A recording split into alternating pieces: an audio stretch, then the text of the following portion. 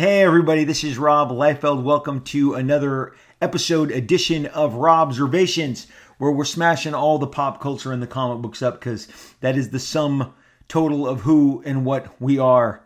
At least that's how I see it. And in keeping with that particular notion of we are superheroes, today you're going to be thrilled to know we are bursting at the seams with superheroes from both giant, storied, classic, legendary publishers, Marvel and DC. Why? Why the day of all days? Well, we are going to compare, contrast, discuss the histories of the two giant handbooks, the Marvel and DC handbooks, for a lack of a better term, guidebooks, informational booklets. Marvel and DC both entered in the mid-'80s into a extensive publication of these guides to their respective universe. Marvel's was simply referred to as the official handbook of the Marvel Universe. They started an edition of that in 1983. We'll cover the launch of that in just a moment. We were then joined later on down the line. 1984 brought us Who's Who, which was the name of the DC Comics version of this same compendium. Not same. There are actually quite a few differences, which is why we are here to discuss them. But the theme is basically the same in that they both existed to tell you how tall, how strong. What was the exact, origin and capabilities of each of these different characters across the entire universes of both publishers. They are presented alphabetically, and they are both drawn by a myriad of some of the greatest talents that were producing comics at that time. Again, the heyday of both of these collections is in the 80s. So Marvel got things started, like I said, and then DC joined the party about a year later, and they brought us their Who's Who, which I thought was really catchy. Who's Who, okay, and they were both very, they were competitive, but I can tell you when it's referred to down the line that the Marvel Universe Handbook was, just by definition that it's Marvel, it did better. It was the better selling of the two, despite what I believe is something that is a constant in regards to the Marvel and DC rivalry, is that DC definitely, I think without fail, outworked them on this one, because they in all honesty, they had to. They literally had to outwork Marvel. They had to work harder. Kind of DC always, especially in the Bronze era, it felt as if they had to work a little harder because all of the work that Marvel had done in the 70s to build up their line and get key licenses, as we've discussed, like Star Wars and Conan. I mean, again, through this podcast, through these different episodes, we have covered extensively not just the history of comics, but the history of the business of both respective publishers. And when you go back and you go, Roy Thomas, on what really is a fluke, goes and gets the Conan license that really launches them into this sword and sorcery platform. That becomes a giant seller for Marvel Comics. Conan, we covered this in the Swords and Sorcery, Barbarians at the Gate episode, a recent episode where it's just hilarious how this reluctance, they didn't even think they were going to get the license to get Conan, sets off this giant success story for them. We then, in 1976-77, they procure the Star Wars license, which I've done also. One of my earliest episodes on that is about one of my earliest Robservations episode concerns how Marvel went about procuring the Star Wars license, which was not also without its drama and headaches and some reluctance in both cases. The interesting thing is that the reluctance of Stan Lee in both of these. and Roy Thomas's diligence. So what does that have to do with these handbooks? Well, it just Marvel built themselves up, and of course with the flourish of talent at Marvel in the late 70s, which we've covered again with Frank Miller, mini podcast about Frank Miller's overwhelming success, which is a tenet of the Bronze Age, and the John Byrne hurricane that swept through Marvel Comics between Marvel Team Up and X-Men and Fantastic Four and the Avengers. And Marvel had built themselves up. They were a substantial company with the #1 books. So when you're doing a Marvel Universe handbook that is going to cover every character in the Marvel Universe from A to Z, and then they do an addendum of the dead characters. And why that matters is because I did that. I am the artist on Zodiac, in the Book of the Dead. This thing is so heavy. I have the Marvel Universe Deluxe Edition Omnibus. Both Marvel and DC released their omnibuses in the last 5 to 6 weeks. These are recent tomes. They could stop a bullet. They are giant. They are heavy. Together, oh my gosh, maybe they could stop a car. These things are considerable. Pages 1360 and 1361 of the Marvel Universe Official Handbook has little Robbie Liefeld's first published Marvel work ever, and that is in Marvel's. I can't believe they included it in this thing. I was pretty curious and pretty entertained. But the Zodiac were the Zodiac 1, which was a great team that embodied the Zodiac. Aquarius, Aries, you get the drill. Cancer, Capricorn, Pisces, Virgo, Sagittarius, Libra, Leo, Gemini. I drew them all. And this was when I got hired from Mark Grunwald in 1987, and he sent me the work. The funniest thing about this recently is one of the top executives at Marvel Comics. I said, look, I have been through, I think it's 7 editor-in-chiefs. So let's go Jim Shooter, let's go Tom DeFalco. Then there's the group editor period, which lasted about a year. Then there's Bob Harris. Then there's Joe Quesada. Then there's Axel Alonso. And then there's 7.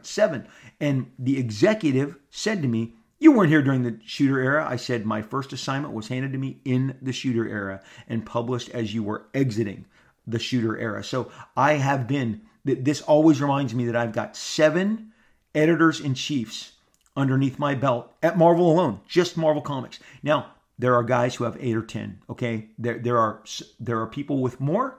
There are quite a few with less. I've been around the block, ladies and gentlemen, and this Marvel Universe Handbook, I can't believe that I am, I'm fortunate to be at the tail end of this publication and be in this book.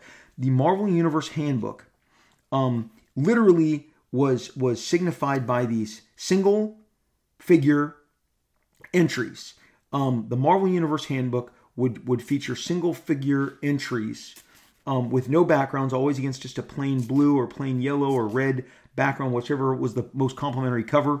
I'm looking at Black Panther right now. I'm looking at Black Talon. I'm looking at Black Widow. Okay, so they were always a very strong, mainly a passive, an action stance in kind of the most passive kind of representation of that stance, or the most least aggressive, I guess, would be the way that I would describe it.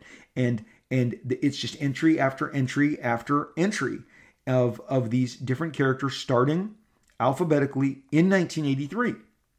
The origin of this is that mighty Jim Shooter, okay, who is the editor-in-chief of Marvel Comics, and we've covered him. He has his own podcast because I covered the editors-in-chiefs, the EICs. And guys, look, once again, I pride myself on bringing you so many receipts with this.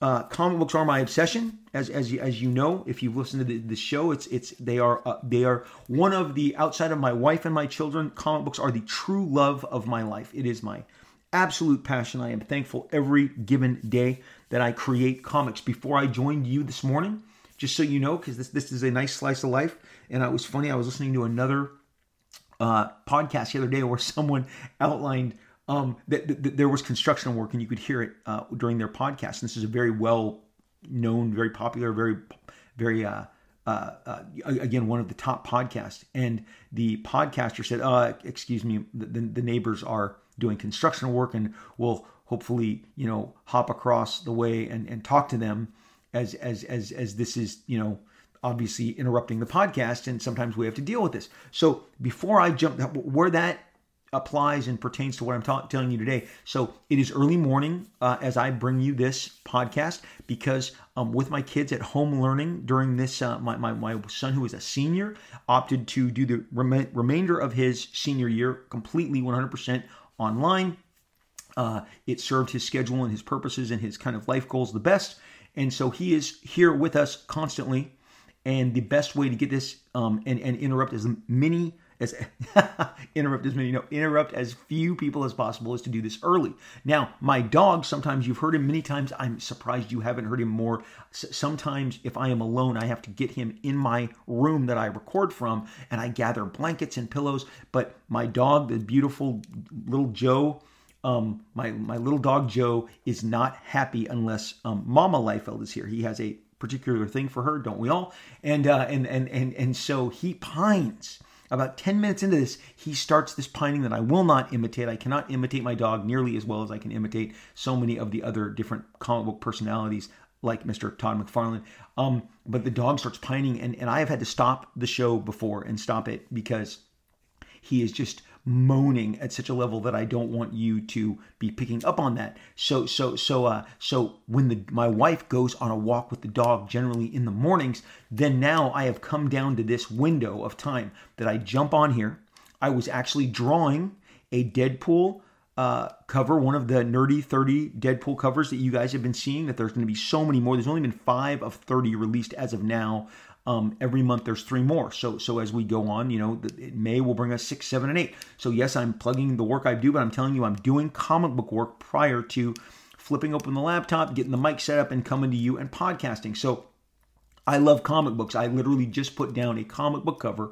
Deadpool and Spider-Woman is the cover that I was doing this morning. I was doing a lot of different spider webs as part of the background, using white paint on a black over the India ink that I used to blacken in the background, and now I'm doing all these different white webbing. So I put that down so I can give you this comic book podcast and bring it to you under the most calm, controlled environment that I can muster in my home. Thank God I don't have construction being done outside. Also, can't do this on certain times on Thursdays because that's trash day. And I don't want you hearing the clank and the clank and the clank of all our different trash cans getting. So again, until I get my own dedicated studio space, which I'm looking to rent here soon and get a site, this is how I navigate. So there's a little behind the scenes of what goes into bringing you this crazy podcast. So I love the comic books. I love the comic books, and the idea that this handbook was being launched with Jim Shooter. Again, Jim Shooter has just guided Marvel to all sorts of success. He gave Frank Miller the opportunity to write and draw. He gave John Byrne the opportunity to write and draw. He gave Walt Simonson the opportunity to write and draw. Right there, that gets you Beta Ray Bill. That gets you Elektra, the hand stick.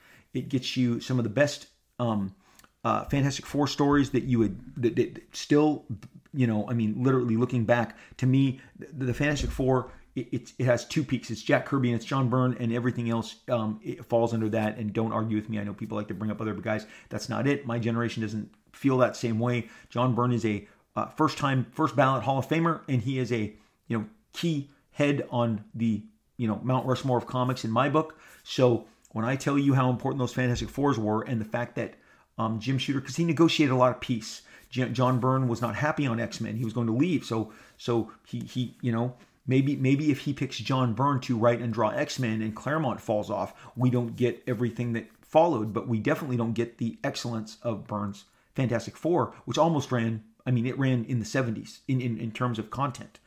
Issues, ridiculous. Again, Frank Miller, transformative. Walt Simon, transformative. Jim Shooter, Secret Wars, the crossovers. I've done extensive podcast on crossovers, the birth of the modern crossover under Jim Shooter. The EIC episode covers Jim, and I believe he is the most consequential editor-in-chief that Marvel ever had. I think all the things that he did, including giving benefits and character agreement royalties of the likes that my generation was able to enjoy. He did a lot of really important things. This is one of them. The official handbook of the Marvel Universe is one of them.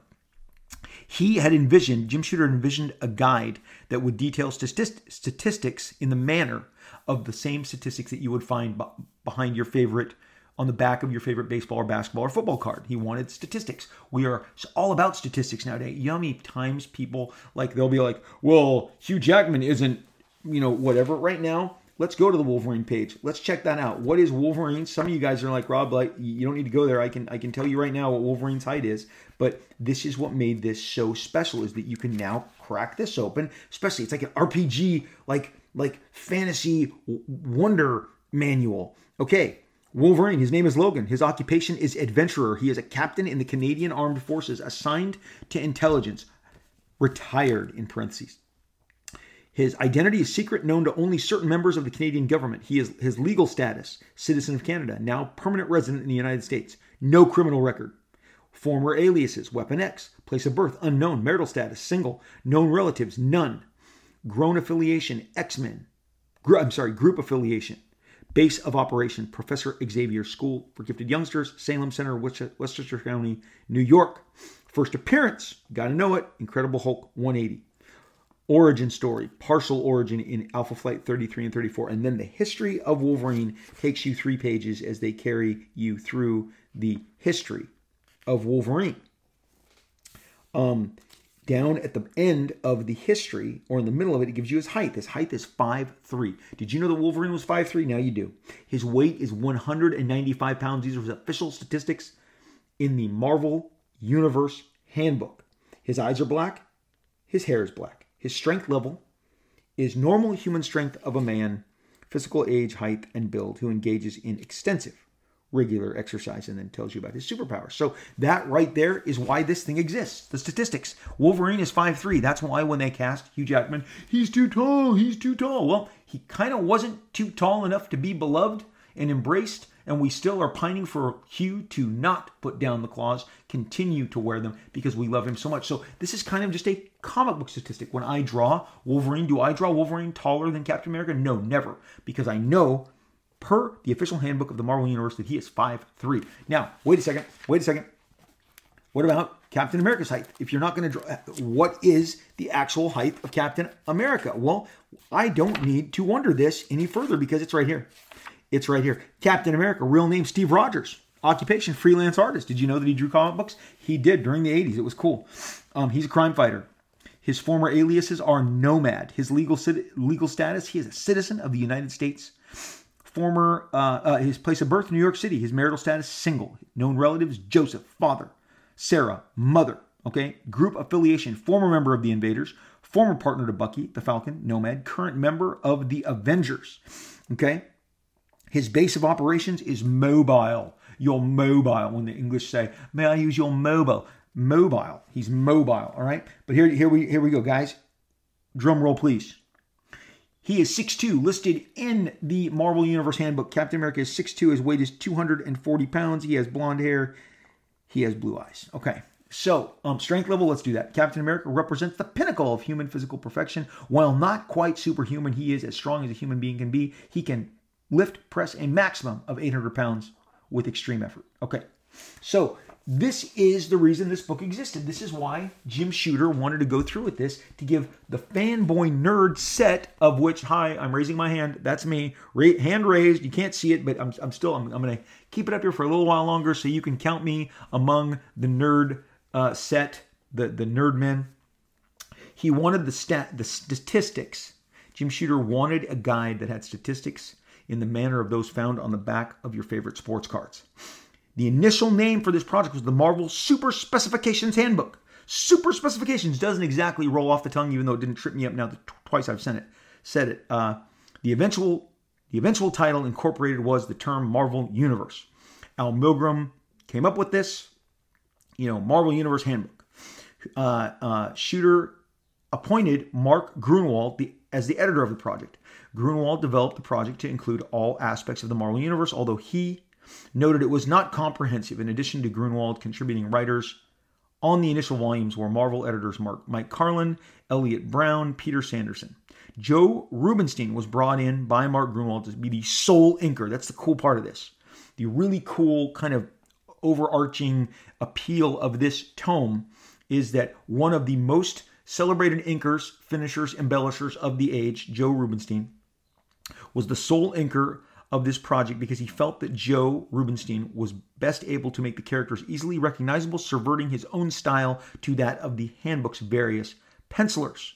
Okay, so this is kind of how at the outset what the directions were in the official handbook of the Marvel Universe. The form that was handed to everyone in terms of creating an entry into the handbook, because Captain America is an entry, Wolverine's an entry. It included. It needed to consist of a frontal, full body view of the character. As I said, most of these are in a kind of the least aggressive, but a strong stance. Let's call it a strong stance for all of the male, females included throughout the book, monsters, whatever characters there are depicted. A prose describing the character's origin, powers, and other abilities, unique traits, as well as statistics, including birth, aliases, height, weight, hair, eye color, so forth. The original edition opted only to describe the origins of characters, how they acquired their powers, instead of focusing heavily on detailed explanations for how those powers functioned. In the Book of the Dead supplement, hello, Zodiac, right here, however, the handbook provided entire histories for the deceased characters, a trend which was then adopted for the main body of the deluxe edition, allowing the entire life and career of the characters to be covered. Major important pieces of equipment were also given technical illustrations and breakdowns of their functions and features. Then they would do what we call paste art, or they would use clip art from past issues. Captain America, Wolverine has clip art from John Byrne, from Frank Miller, from Paul Smith, from the best depictions of him in action or in moments of drama. But consistently in the beginning here with this official handbook of the Marvel Universe, the deluxe edition, because this is the deluxe edition. The original handbook was launched in 1982. It was 15 issues. Okay. And the 13 and 14 issues were the Book of the Dead inactive, and the 15 was the Book of Weapons, Hardware and Paraphernalia. In 1985, Marvel issued a 20-issue deluxe edition, which is what this handbook covers.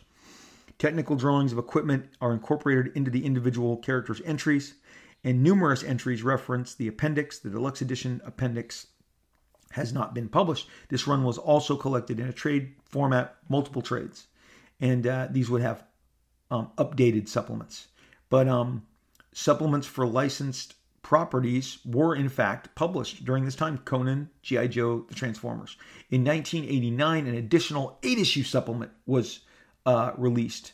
Denoted the update 89 on the cover. Okay, I actually did drawings for that too. Walt Simonson did Apocalypse, but now they were commissioning new clip art, and I was able to do all the clip art for the Apocalypse sequence.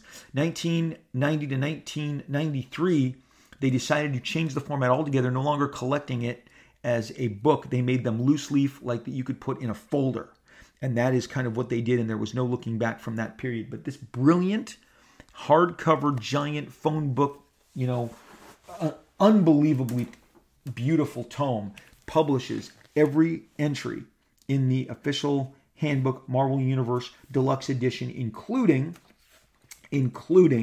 the Book of the Dead stuff. Now, again, you're not going to get Deadpool or Cable in here.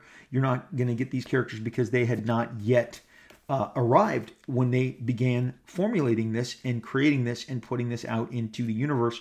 This book sold extremely well. Now, obviously, there is a who's who. They even say this, in the inseam, and they talk about featuring artwork by in the wraparound of this hardcover. They boast all of the names, and there are so many. I mean, hundreds of names. I mean, randomly scanning it, it's Brent Anderson, it's Kyle Baker, it's Butch Geis, it's Bob Hall, it's Brian Bolin, it's John Bolton, it's John Byrne, Howard Chaykin, Kevin McGuire, Tom Lyle, Walt Simonson, Rob Liefeld, Jim Lee, Ron Lim, Jim Steranko. You get the picture. Barry Windsor Smith.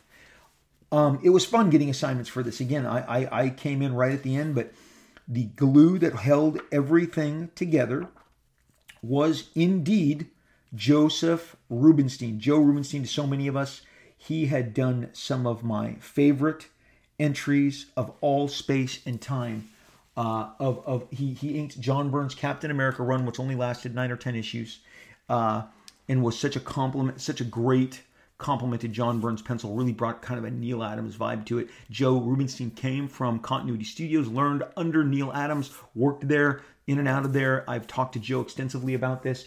Joe is in the Guinness Book of World Records as being the inker to ink the most varied amount of pencilers. It says right here, an inker of the official Handbook of the Marvel Universe, Joe Rubinstein literally holds the world record recognized by Guinness. Guinness Book of World Records is the inker who has inked the most pencilers. His extensive Marvel career includes inking Amazing Spider-Man during legendary penciling runs of Ron Frenz, Todd McFarlane, Mark Bagley, and others. That's true. That is 100% true. Joe is top flight, one of the shining stars in terms of inkers of the Bronze Age. And whether he was inking Paul Smith or Barry Windsor Smith or John Byrne or George Perez or Sal Buscema, John Buscema, whoever, Ron Frenz, Mark Bright, every name under the sun is drew one of these entries, one of these figures. There is an artist named Kerry Gamble. He did Power Man, Iron Fist. Beautiful figure artist. Drew wonderful entries. He has the angel entry in there. And the embellishment and the beautiful lines that Joe put on them. Everybody. He brought out the best in every single penciler. Art Adams is in there. Todd McFarlane. The thing about this period also of publishing, computer color didn't exist. So the color nowadays the color most definitely, and I ink 90% of my own work, the color competes with the line art. But the color is so important that we sacrifice the fact that some of the lines that we put on the page are not going to translate. They're going to be obscured by some of these amazing color palettes, color schemes, and color FX. So with that in mind, pre-computer color, it was the line art that was the star. We're talking about mostly flat 2D color, and it was the line art that was the star. And Joe had some of the most brilliant, beautiful, gorgeous line art, line techniques, brush, quill. There is nobody that he was not flexible and adaptable with. And again, at this period in his career, he was really in masterclass form. He is, just able to bring out the best. If you gave him a full, rich penciled piece, he was going to give you a fuller, richer inked piece. The handbook boasts of so many. Again, Walt Simonson and John Byrne have completely different approaches to penciling, and completely different approaches to inking. Joe inks them both wonderfully, masterfully. He brings out their strengths, and does not ever make you feel like there was something left behind, even though both men have a completely different. John is more of a soft renderer, and Walt is more of a hard line, very in some instances sketchy and improvisational in his line work. Joe was able to adapt to any and all. Mike Zeck. I'm flipping by again. Mark Bright. I'm flipping by. There were some really amazing illustrators that didn't do a whole lot of interior work, like a Sandy Plunkett. Look up that word, Sandy Plunkett, one of the most brilliant, beautiful, gorgeous illustrators that ever drew on paper, period. He did just a few interior stories and covers, but he did quite a few entries in the Marvel Universe Handbook, and Joe always just polished them so beautifully. He inked Frank Miller. There's a set of people who I've run into who are like, oh, Klaus Janson is the reason Frank Miller is possible, except no, Frank Miller drew all 4 issues of the best-selling classic legendary Wolverine miniseries. That was inked, embellished by Joe Rubinstein. Completely different in his approach than Klaus Janson, and yet Frank is the towering success connective tissue between both. No one penciler hinges on any one inker, but Frank had the best of both worlds. He had Klaus Janson, Terry Austin inked one outstanding issue of Daredevil, and then obviously Joe Rubinstein did his Wolverine series. Joe was, I just can't say enough how again, he was the perfect guy for the job. And I know for a fact the royalties on this, Joe, I think, was one of the most successful and best paid compensated inkers ever, because he got all of the royalties. Pencilers got a little taste of each page if they did a page, but Joe was getting royalties on all 22 pages of every issue, or 40 pages, because it goes to a more deluxe size. When especially this deluxe edition. In the deluxe edition, they decided to up the page count, up the money count, and I'm going to tell you guys, these were best-selling books. These were top sellers. And I mean, these things were extremely popular. Everybody was grabbing them. Everybody, you would go to the comic store, and if whatever comic you were buying, if the Marvel Universe Handbook was out that week, the guy ahead of you, the guy behind you, they had the handbooks. So again, so popular, launched, conceived of in 82, launched late 82, 83, runs through 85, at which point they issue the brand new. It runs through 84, at which point in 85 to 88, they do the next 20 issues. And again, I mean, these are great, thick compendiums that give you the juice and the detail. You want the height, you want the strength, and they're great for we're detail-oriented people. That's why we love this stuff. So it is only a matter of time, because again, we are a copycat business that DC decides to embark, and it's kind of runs alongside their giant crossover event series, Crisis on Infinite Earths, that's going to redefine the DC universe. They publish DC's Who's Who. They are, for all intents and purposes, the same format, except the way the art is presented. The height, the history, the color of the eyes, all this, we can randomly crack open the DC Who's Who omnibus. I have it right here. One is my omnibus. My DC omnibus is to my left. My Marvel Universe Handbook is to my right. So, Madame Xanadu, you haven't heard much of her, but Michael Kaluta penciled and inked this amazing entry in the DC Who's Who. She is 5'9", she weighs 125 pounds, her eyes are green, her hair is black. Boom. Okay, so give me somebody more worthwhile. Wally West, The Flash.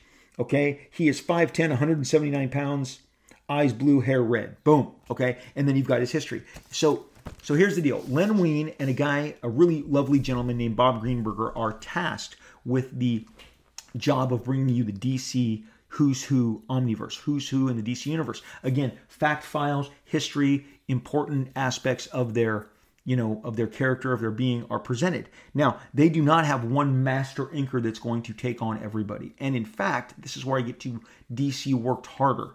And I'm going to tell you right now, I favor the Who's Who Omnibus for the artwork alone. I favor it.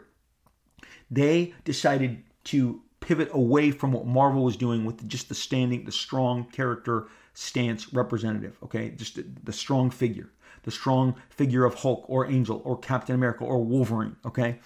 They decided to do these elaborate collages. They gave artists basically the ability to, if you're going to draw Aquaman, you can draw Aquaman with his, different aspects of his history and his origins swirling around him, Atlantis, maybe how he, was drowning before he was saved, and then him riding on a seahorse and wielding a Triton, all built around this central figure. And they used overlays and different color holds in the back. Generally, the collage was all in blue or red or purple, outside of the strong character in action. These characters also weren't necessarily standing in stoic, strong heroic positions as they were in the Marvel Universe Handbook. They are in action. They are flying. They are running.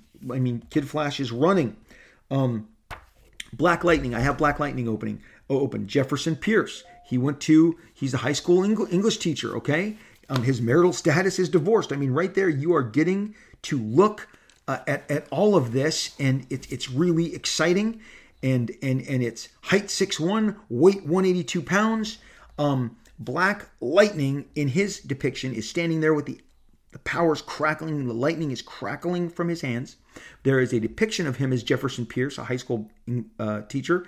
There is a picture of him in action, throwing lightning bolts at the bad guys, and then another picture of him in action, battling one of his villains. So again, the collage approach to this is fantastic. When it came to big team shots, some of them are like Justice League, Justice Society.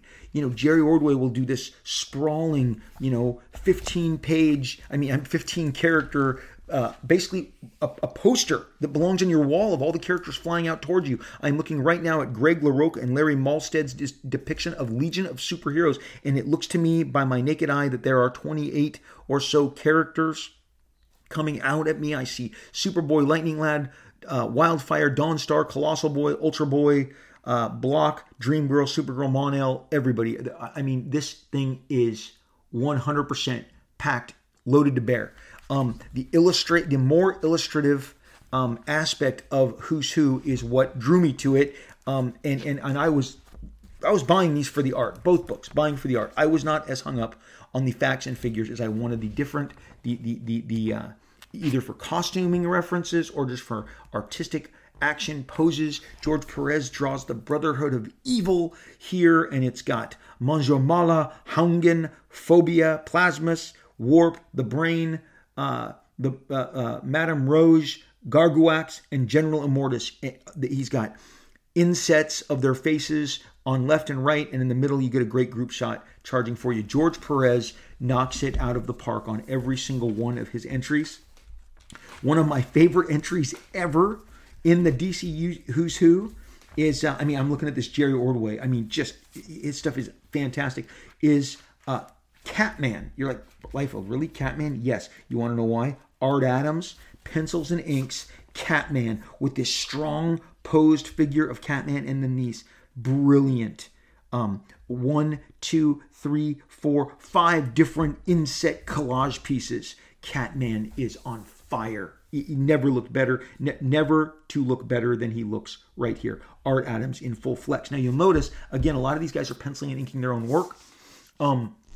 Again, the collage aspect, capturing the character in action, and then the collage depicting history and action sequences made Who's Who artistically just absolutely irresistible. Again, on the art side, I believe the extra effort gives DC the edge. The consistency is with the Marvel Universe Handbook, but the editors who put the Who's Who together made certain that it was a top flight draw. Now, here's the deal.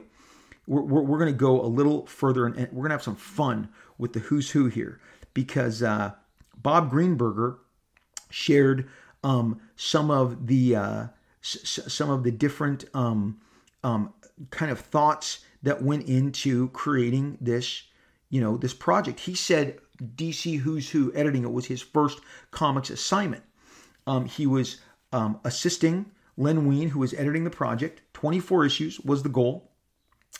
And eventually Len Wein left the project, and Bob took over the entire project on his own. Now here, just so you know, here's the guidelines for approaching the Who's Who, creating the DC Who's Who compendium, where you've got, again, every character A to Z, and all of these different fact files alongside some great artwork. Here, this is really interesting if you need to know how they went about determining who got what assignment. Bob shares here, if the character's originating artist was still alive and willing to do the art, that artist got the first right of refusal. So again, had Siegel and Schuster been alive, they would have given you your Superman entry, okay?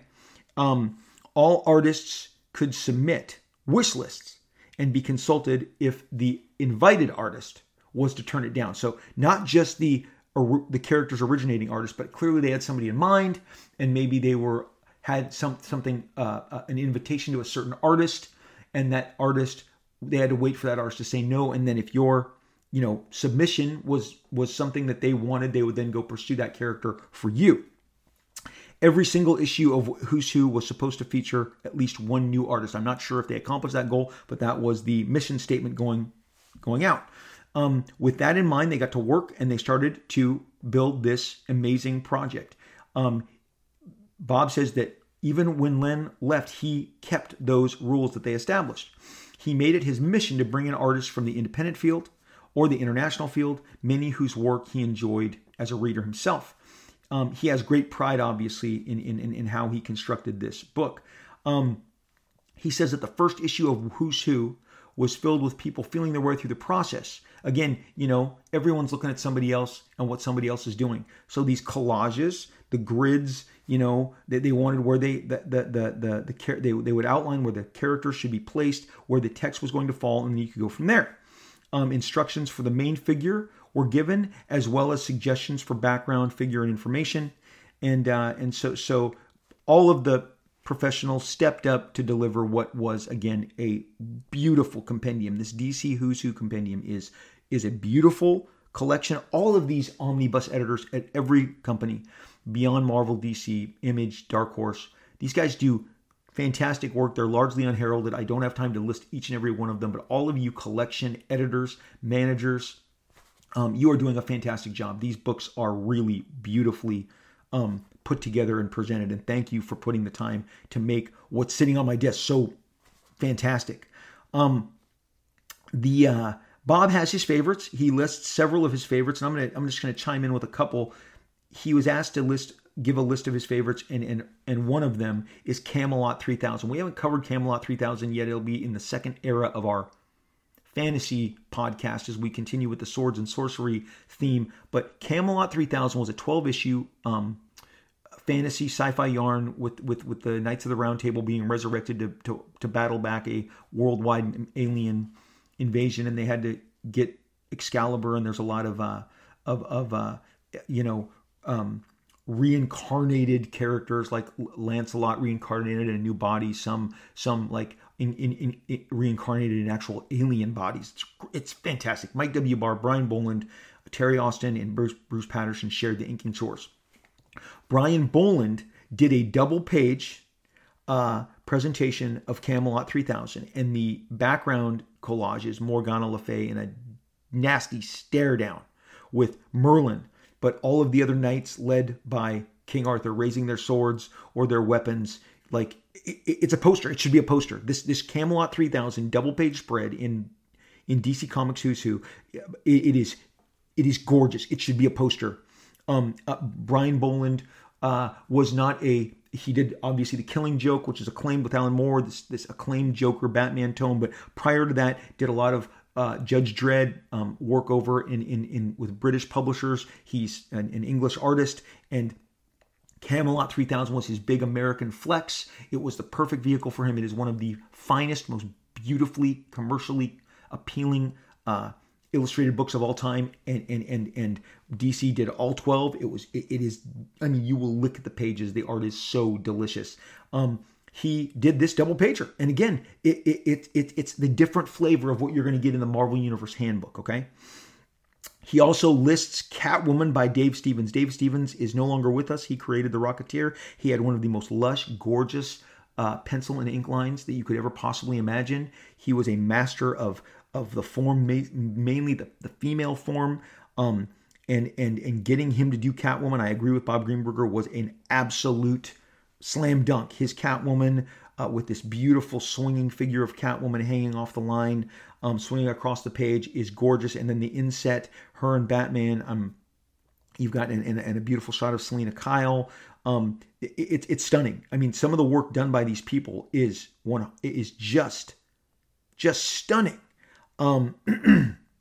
Another standout in here, he calls out Paul Smith of the X-Men.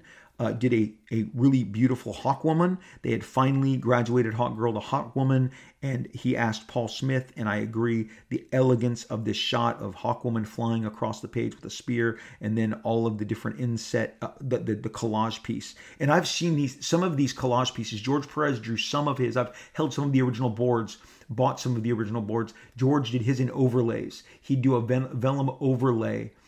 He draw the actual figures, like Aqualad and Aquagirl are kind of swimming around each other in their entry. They're together.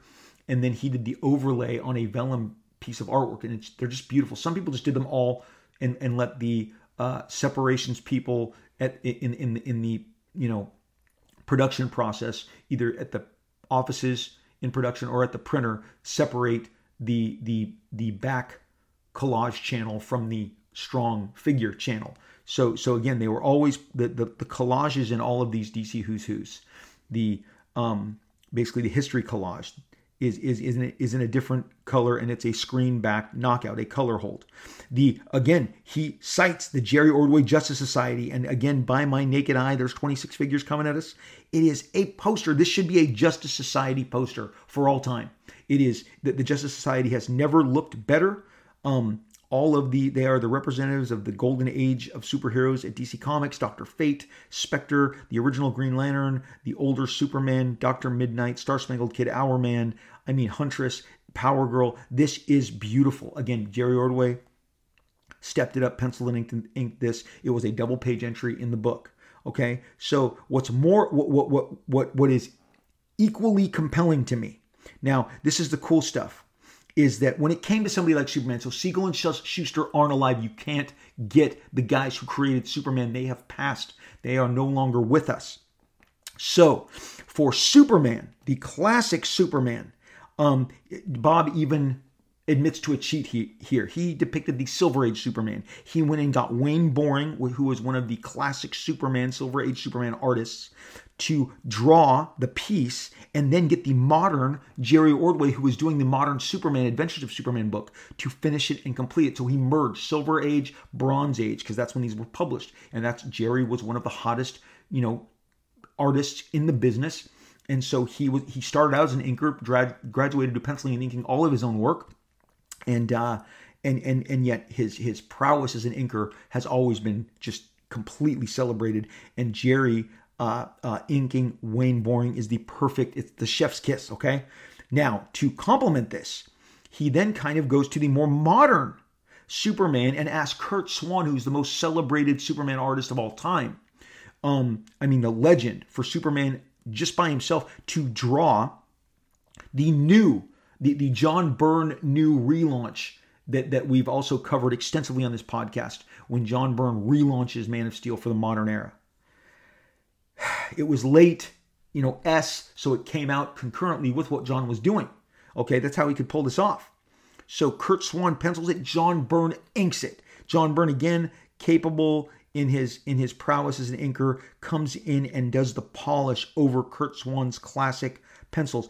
These are two brilliant. The Wayne Boring, Jerry Ordway Superman is gorgeous. The Curt Swan, John Byrne piece is gorgeous. These are beautiful. It's a way to get the old and the new, mash them up, the best of both worlds. Now, that is what you can't get if you're at Marvel. Joe Rubinstein is inking everything, so you can't do these creative mashups, okay? And that, hats off to Bob Greenberger. He did a spectacular job. On Wonder Woman, he got Trina Robbins, who was obviously getting the female representative. She had done a miniseries of the Amazon Princess. He got her to draw the classic, Golden Age Wonder Woman, and then got George Perez, the person who was doing the modern Wonder Woman, to ink her, and then got George to do pencil and ink the modern version. So he did some really creative bites at the apple here. It was really, really creative. But I think the best way to kind of wrap all of this up, and this is incredible. When I read this to you, you are going to be blown away, especially in regard to the Who's Who, the DC Who's Who, which I think gave a little more artistic freedom, wasn't as stringent. That doesn't mean that the Marvel Universe Handbook is any less as a result of those stringent guidelines. The strong characters, as I flip through there's a great shot of Magneto and Wolverine and Cap and Longshot and all my favorite characters, and they're drawn exactly as I want to see them, strong, stances, and definitively seeing what they look like from head to toe, and polished by Joe Rubinstein, whether it's Art Adams, Walt Simonson, John Byrne, Kerry Gamble, Frank Miller, okay?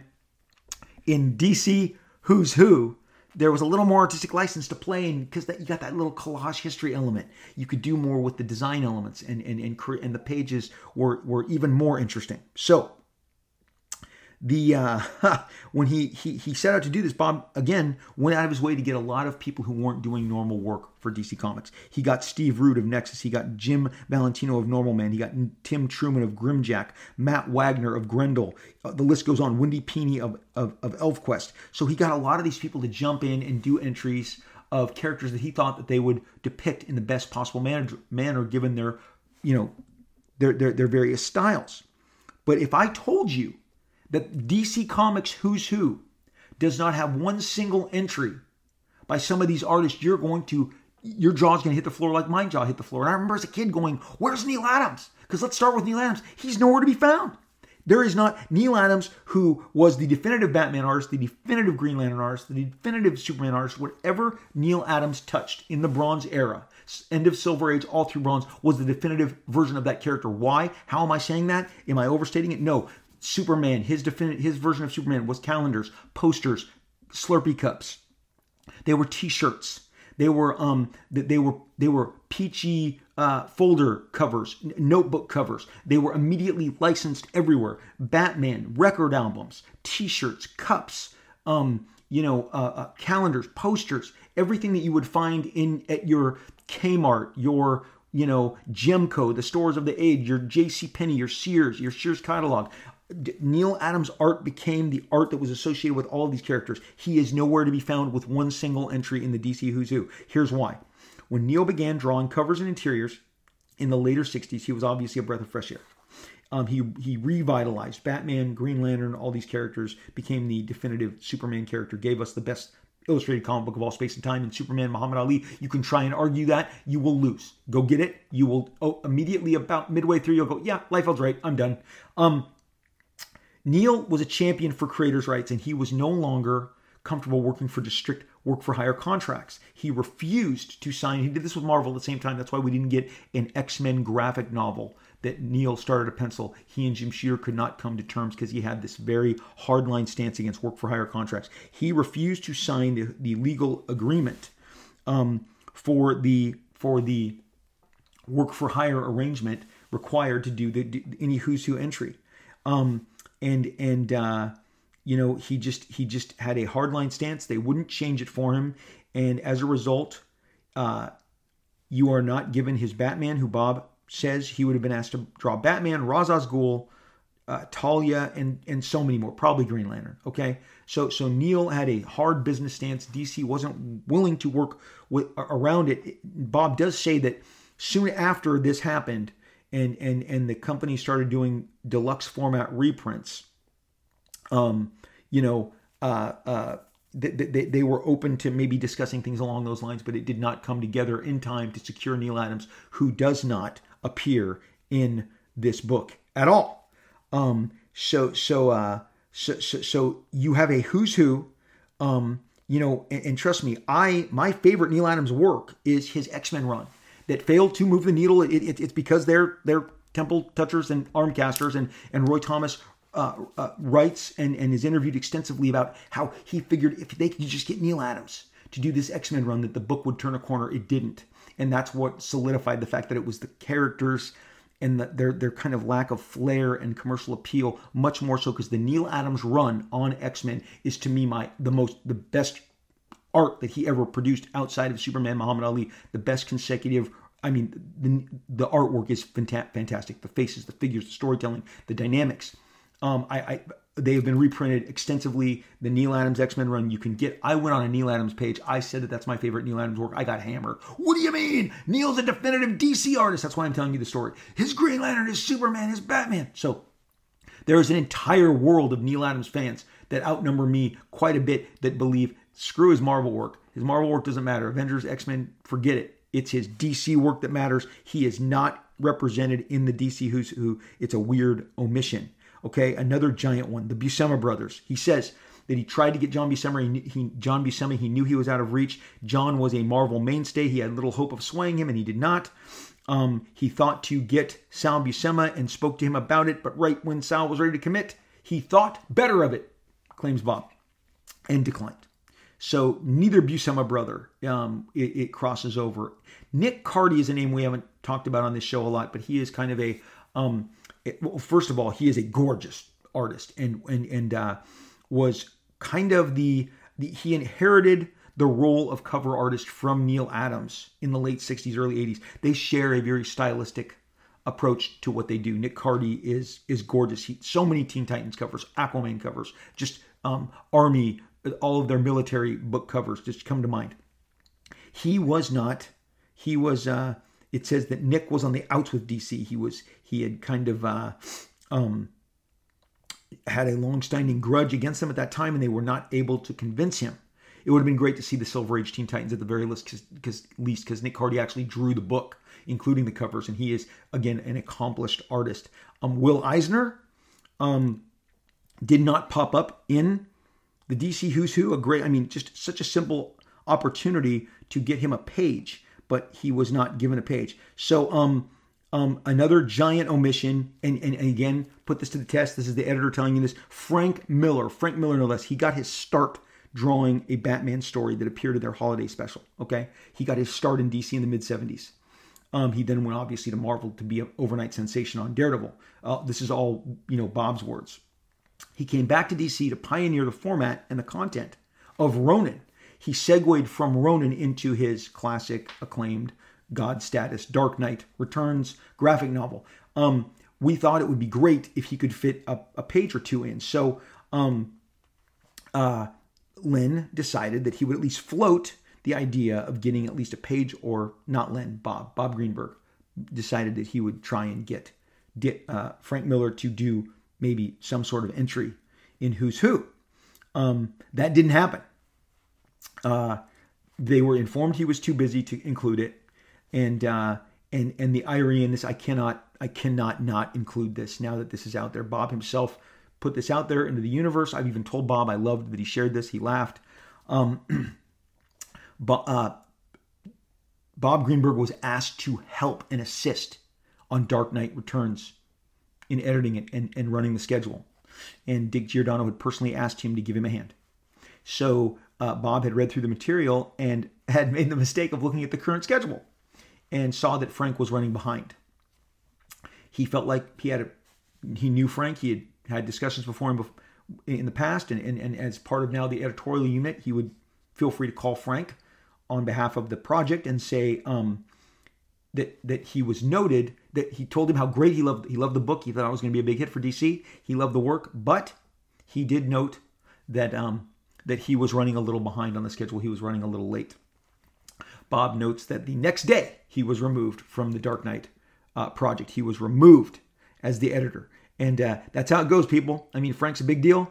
And there were a couple issues of Dark Knight that did, in fact, ship late. It did not affect the legacy of the book at all, but Bob is a schedule hound.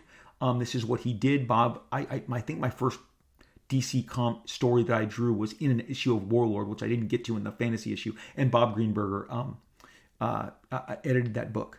And finally, Frank Miller, no Neil Adams, no Will Eisner. These are giant staples of the comics industry who are not in the Who's Who issue. But Barry Windsor Smith, who had taken comics by storm, who was back on the scene, just everybody jaw-dropping. He had re-entered the comic scene. They attempted to connect with him. They were not able to,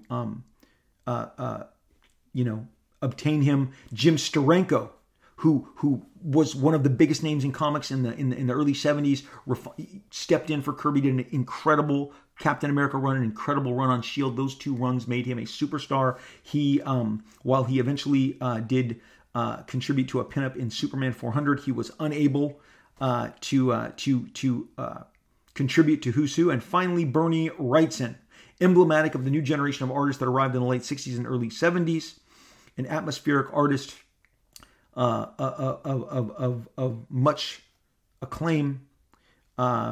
He had also an issue with the work for hire contracts with DC at the time, and he declined. And Bob Greenberg obviously regrets that not Frank Miller, not Neil Adams, not Jim Steranko, not Barry Windsor Smith, not Bernie Wrightson were able to contribute. Will Eisner were able to contribute to this book. So that is kind of a cool little slice and dice of history. But let me tell you something. Overall, these are magnificent tomes. Both of these should be in your collection. They are out now. If you can't afford the omnibuses, again, go online, go on Amazon, go on eBay, go to your comic store, see if they have some back issues, see if they have some of the earlier trade paperbacks. They are ridiculously entertaining. They came out, they were competing with each other the entire time. Again, it's a copycat business. The DC's Who's Who has just some of the most brilliant, every piece in here by George Perez, he locked it in. John Byrne, all of your favorites, except for the aforementioned Neil Adams, Frank Miller, Jim Steranko, Bernie Wrightson, Barry Windsor Smith. Okay, so Kirby did some great stuff in here. Some great people take turns inking him. Marv Wolfman, a writer, draws an entry for one of the villains he created in the Brotherhood of Evil, and George Perez inks it. Art Adams kills you with whatever he puts in this book. These are the pages flipping. Again, Who's Who is to my left. Marvel Universe Handbook Omnibus is to my right. They are beautiful. They are a time that is rich in all of our lives. They give you all your nitty gritty details, heights.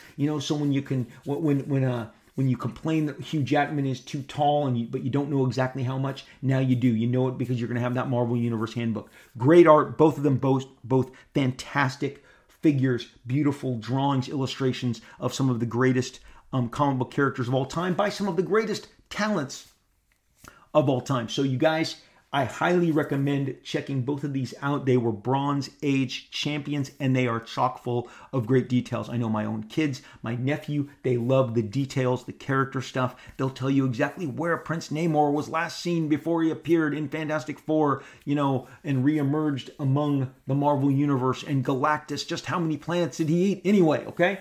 So again, I thank you for walking down this amazing competing handbook segment. They are electric. They are awesome. The art is killer. Hopefully you learned something today. The Marvel one just, again, outsold DC Who's Who. Even Bob Greenberger in an interview was like, we just couldn't catch them in sales, but the Who's Who was worthwhile nonetheless. You know that this is now the time of the show where I share with you the different generous, very ridiculously generous reviews that you have chosen to leave. I need you guys to spread the word. Tell people about Robservations.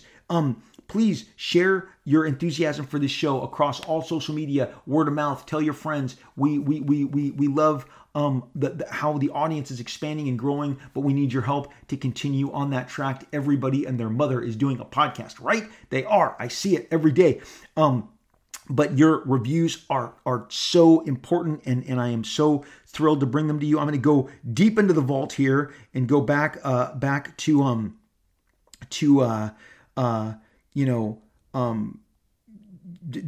some of these other reviews. And here's one from February from Shadrach. It says, Rob loves comics. His passion is infectious. It makes me want to go back and read his favorite issues.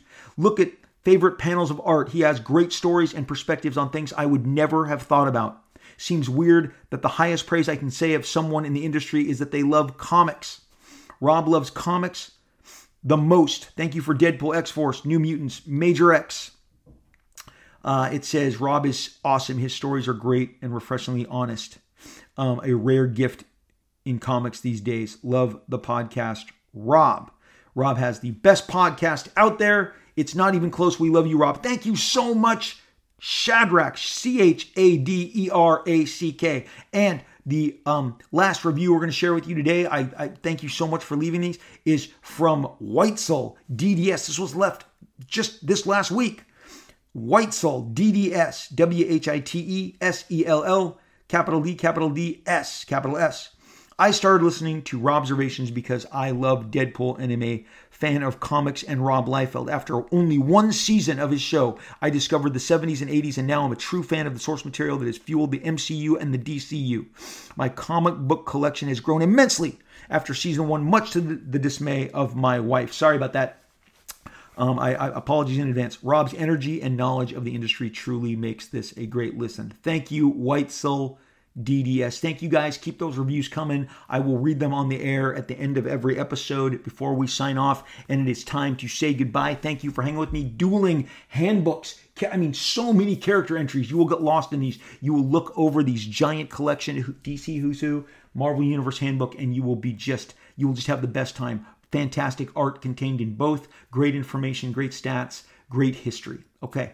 Thank you. I am on social media, on Twitter. I am at Robert Liefeld, the full name with a little check so you know it's really me. I'm not DMing you. I'm not going to try and shake you down in a DM. That is not who I am.